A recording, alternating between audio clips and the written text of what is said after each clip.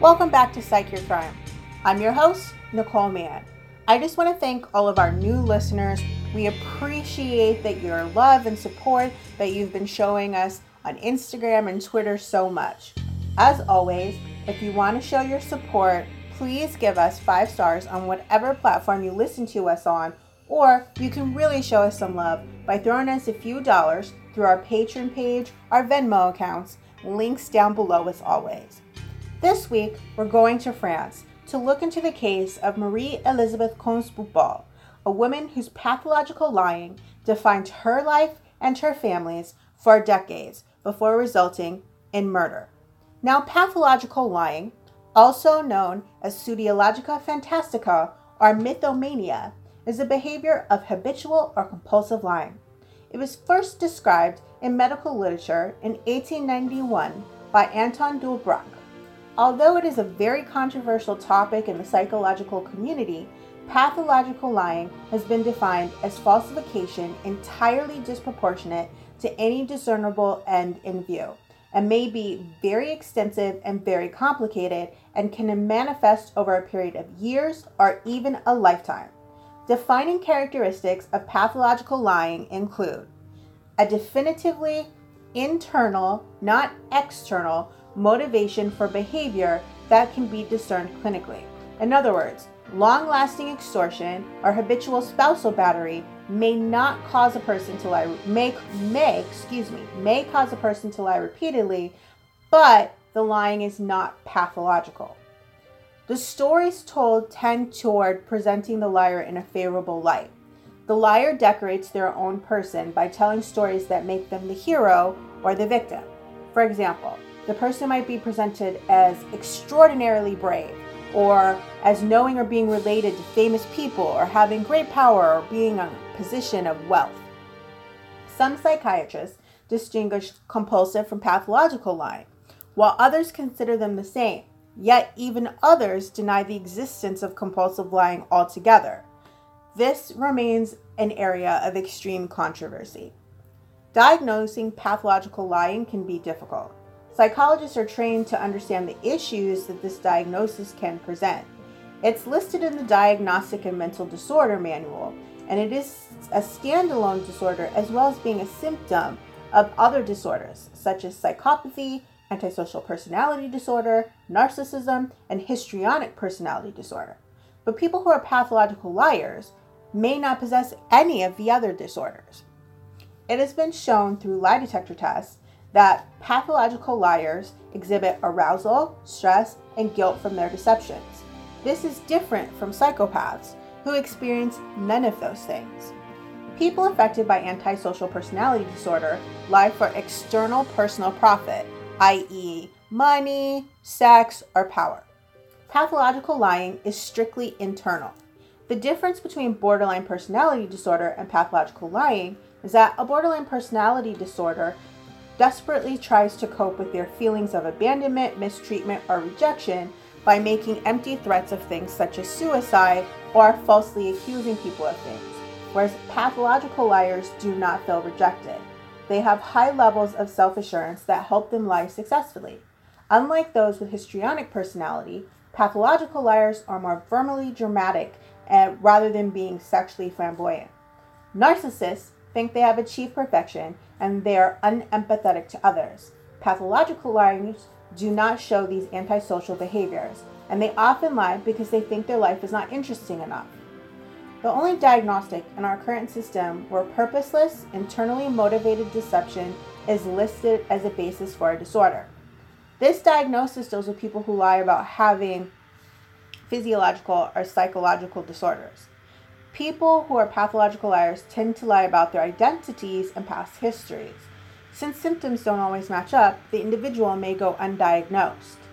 They could be diagnosed under the catch-all of having a personality disorder, which tends to be used generically for any range of adult personality and behavior disorders that can't be classified under anything else. Here is where specified disorders are psychological reasons, internal things, not things like gaining material possessions. And behavior would also need to meet necessary conditions to be viewed as an illness. Pathological lying, just to be noted, is considered the first factor on the list of psychopathy.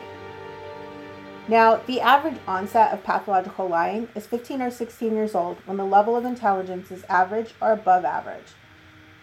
Pathological liars have also shown above average verbal skills as opposed to having performance abilities. And 30% of people who are pathological liars have chaotic home environments where a parent or family member had a mental illness. It is an occurrence found to be equally equivalent in men and women. Thierry Boutbol was a French jockey born on September 28, 1958, in Boulogne-Billancourt. She was the first French woman with an amateur jockey license and was also one of the first French women to win any major races. In 1982, Thierry met on the racetrack Jacques Perrot, a lawyer. Thierry became pregnant almost immediately, and they were married within a year. Her husband was handsome and amiable and an extreme playboy. He was a very successful and ambitious lawyer and best friends with the Prime Minister Laurent Fabius. It seemed perfectly fitting that he should marry a girl who could have come straight from a soap opera. Their wedding in April of 1982 was predictably beautiful and caught the public's imagination. After all, it's not every day that two society personalities get married with the Prime Minister as best man. However, Thierry, 36, was a massive womanizer, and their marriage began to fall apart. Thierry was extremely jealous and possessive, while her husband does not seem to have been faithful at all. The couple fought regularly and violently, quite often in public. He was bored by her incessant nagging and eventually decided to file for divorce and sought custody of their child. During the vicious custody battle over their 3-year-old son, Thierry hired an investigator to dig up dirt on his wife. Then, seemingly out of nowhere, he became frightened. He instructed his friends to insist on an autopsy if he died. Only days later, on his way to meet with his mother-in-law, Thierry was found shot to death. 2 bullets to the head and 1 to his heart. Because of the high profile of those close to him, the murder immediately was all over the news and stayed there for a very long time.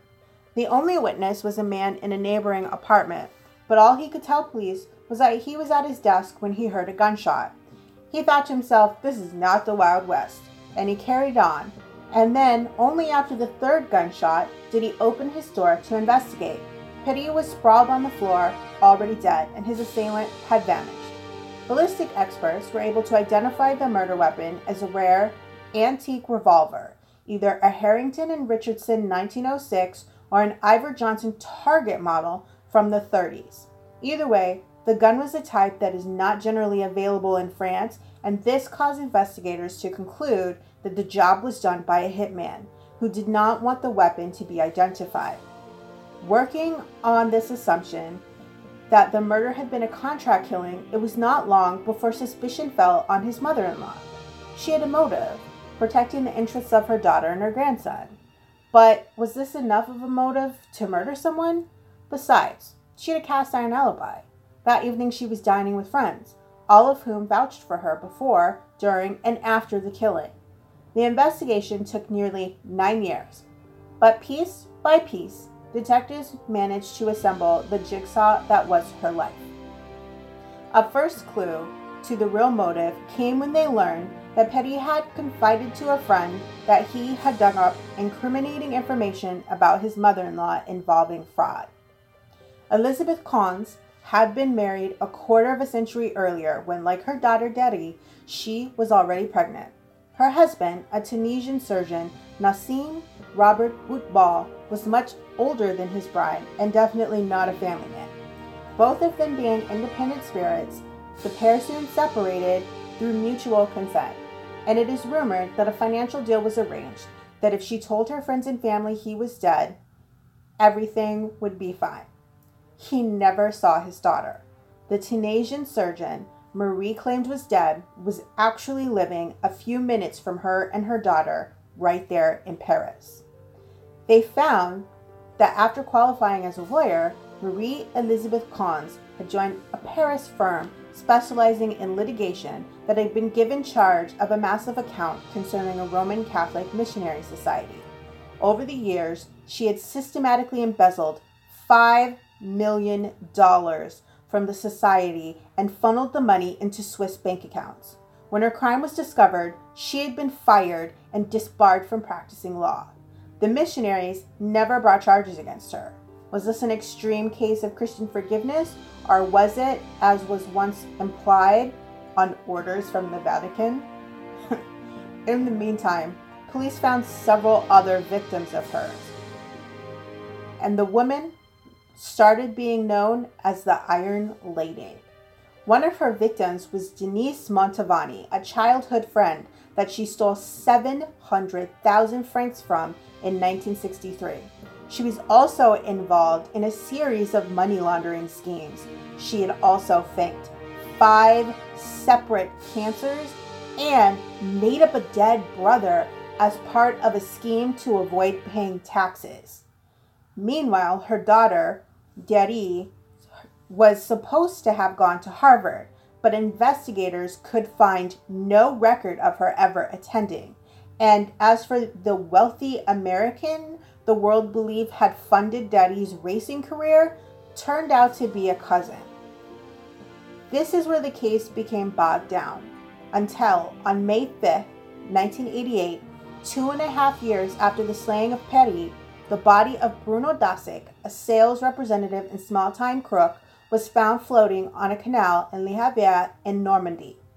At first, the case was treated as a straightforward drowning, but 2 days later, his burned-out automobile was found not far away.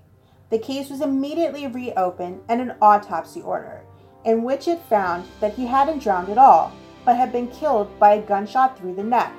The automobile had apparently been destroyed as a way to get rid of evidence in what now seemed to be a liquidation of sorts. A degenerate gambler, Dasek had been spending freely in local casinos. But where had the money come from?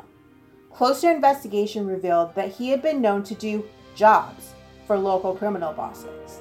The local police peeled through Mary's address book and came across the phone number of a Parisian shopkeeper, her butcher. Marie used to go to his shop and go in the back and make phone calls. She used this trick because she knew that her personal line could have possibly been taped. What she did not know was that the butcher's line was tapped as well. Since 1986, investigators had been tearing out their hair trying to figure out cryptic transcripts of his coded conversations with the mysterious Bob. Then, after the death of Dussac, they realized Bob was Dussac. A taxi driver testified that Marie Conspopo had hired him and met Dussac, to whom she gave a packet of money 2 weeks before the murder. This is where her lies caught up with her. The driver only remembered the fare because she had told him a fantastic story about how her son-in-law dangled her grandson over the third-floor balcony in order to terrorize him and her daughter. At this stage of her life, she could not help but to lie about everything. Faced with proof that she had withdrawn $300,000 from her bank account in Switzerland, she finally admitted that she had met with Dasek, but went off down fantasy lane once again by claiming that he was a courier helping her embezzle funds to the Vatican. She even went so far as to produce a document which she claimed attested to her being a member of the Vatican's, ready? The Vatican's secret service, that she was sworn to secrecy and subject to divine retribution, meaning that if she broke her secrecy, it could cost the lives of her and her family. During her trial, which took 4 weeks, the Iron Lady stood firm in her denial of the accusations against her, that she was possibly in complicity of committing murder. Even expert witnesses, such as psychiatrists and handwriting specialists, became disoriented in her labyrinth of lies. Though she did admit to the trial judge that she occasionally embroidered facts for her own amusement, the judge, Marie Odile Berthelot Joffre, remembers that Marie had multiple heart attacks during the trial, and she stated as saying, quote, "She was a little comedian. She gave us real theater, a festival of fabrications," end quote. Now, faced with the evidence of her involvement with Deszak, the defense attorney, a personal friend of hers, was reduced to claiming that there is no evidence to show that her stories were untrue. So, in other words, he went with the Pulp Fiction defense of the absence of evidence is not evidence of absence. Either way, he told the jury that had a book or play been written using this plot, a publisher would have thrown it out the window, saying it was far too far-fetched. But the jury didn't find it so far-fetched, and she was convicted and sentenced to 15 years. Having already been in custody for 5 years, she was released after serving only 9. While in prison, she started a Bible study, and she had a massive clique of admirers that followed her around the jail. When she wasn't entertaining them with readings from literature or lectures on history, she treated them to recitals of Bach on a piano she was allowed to have.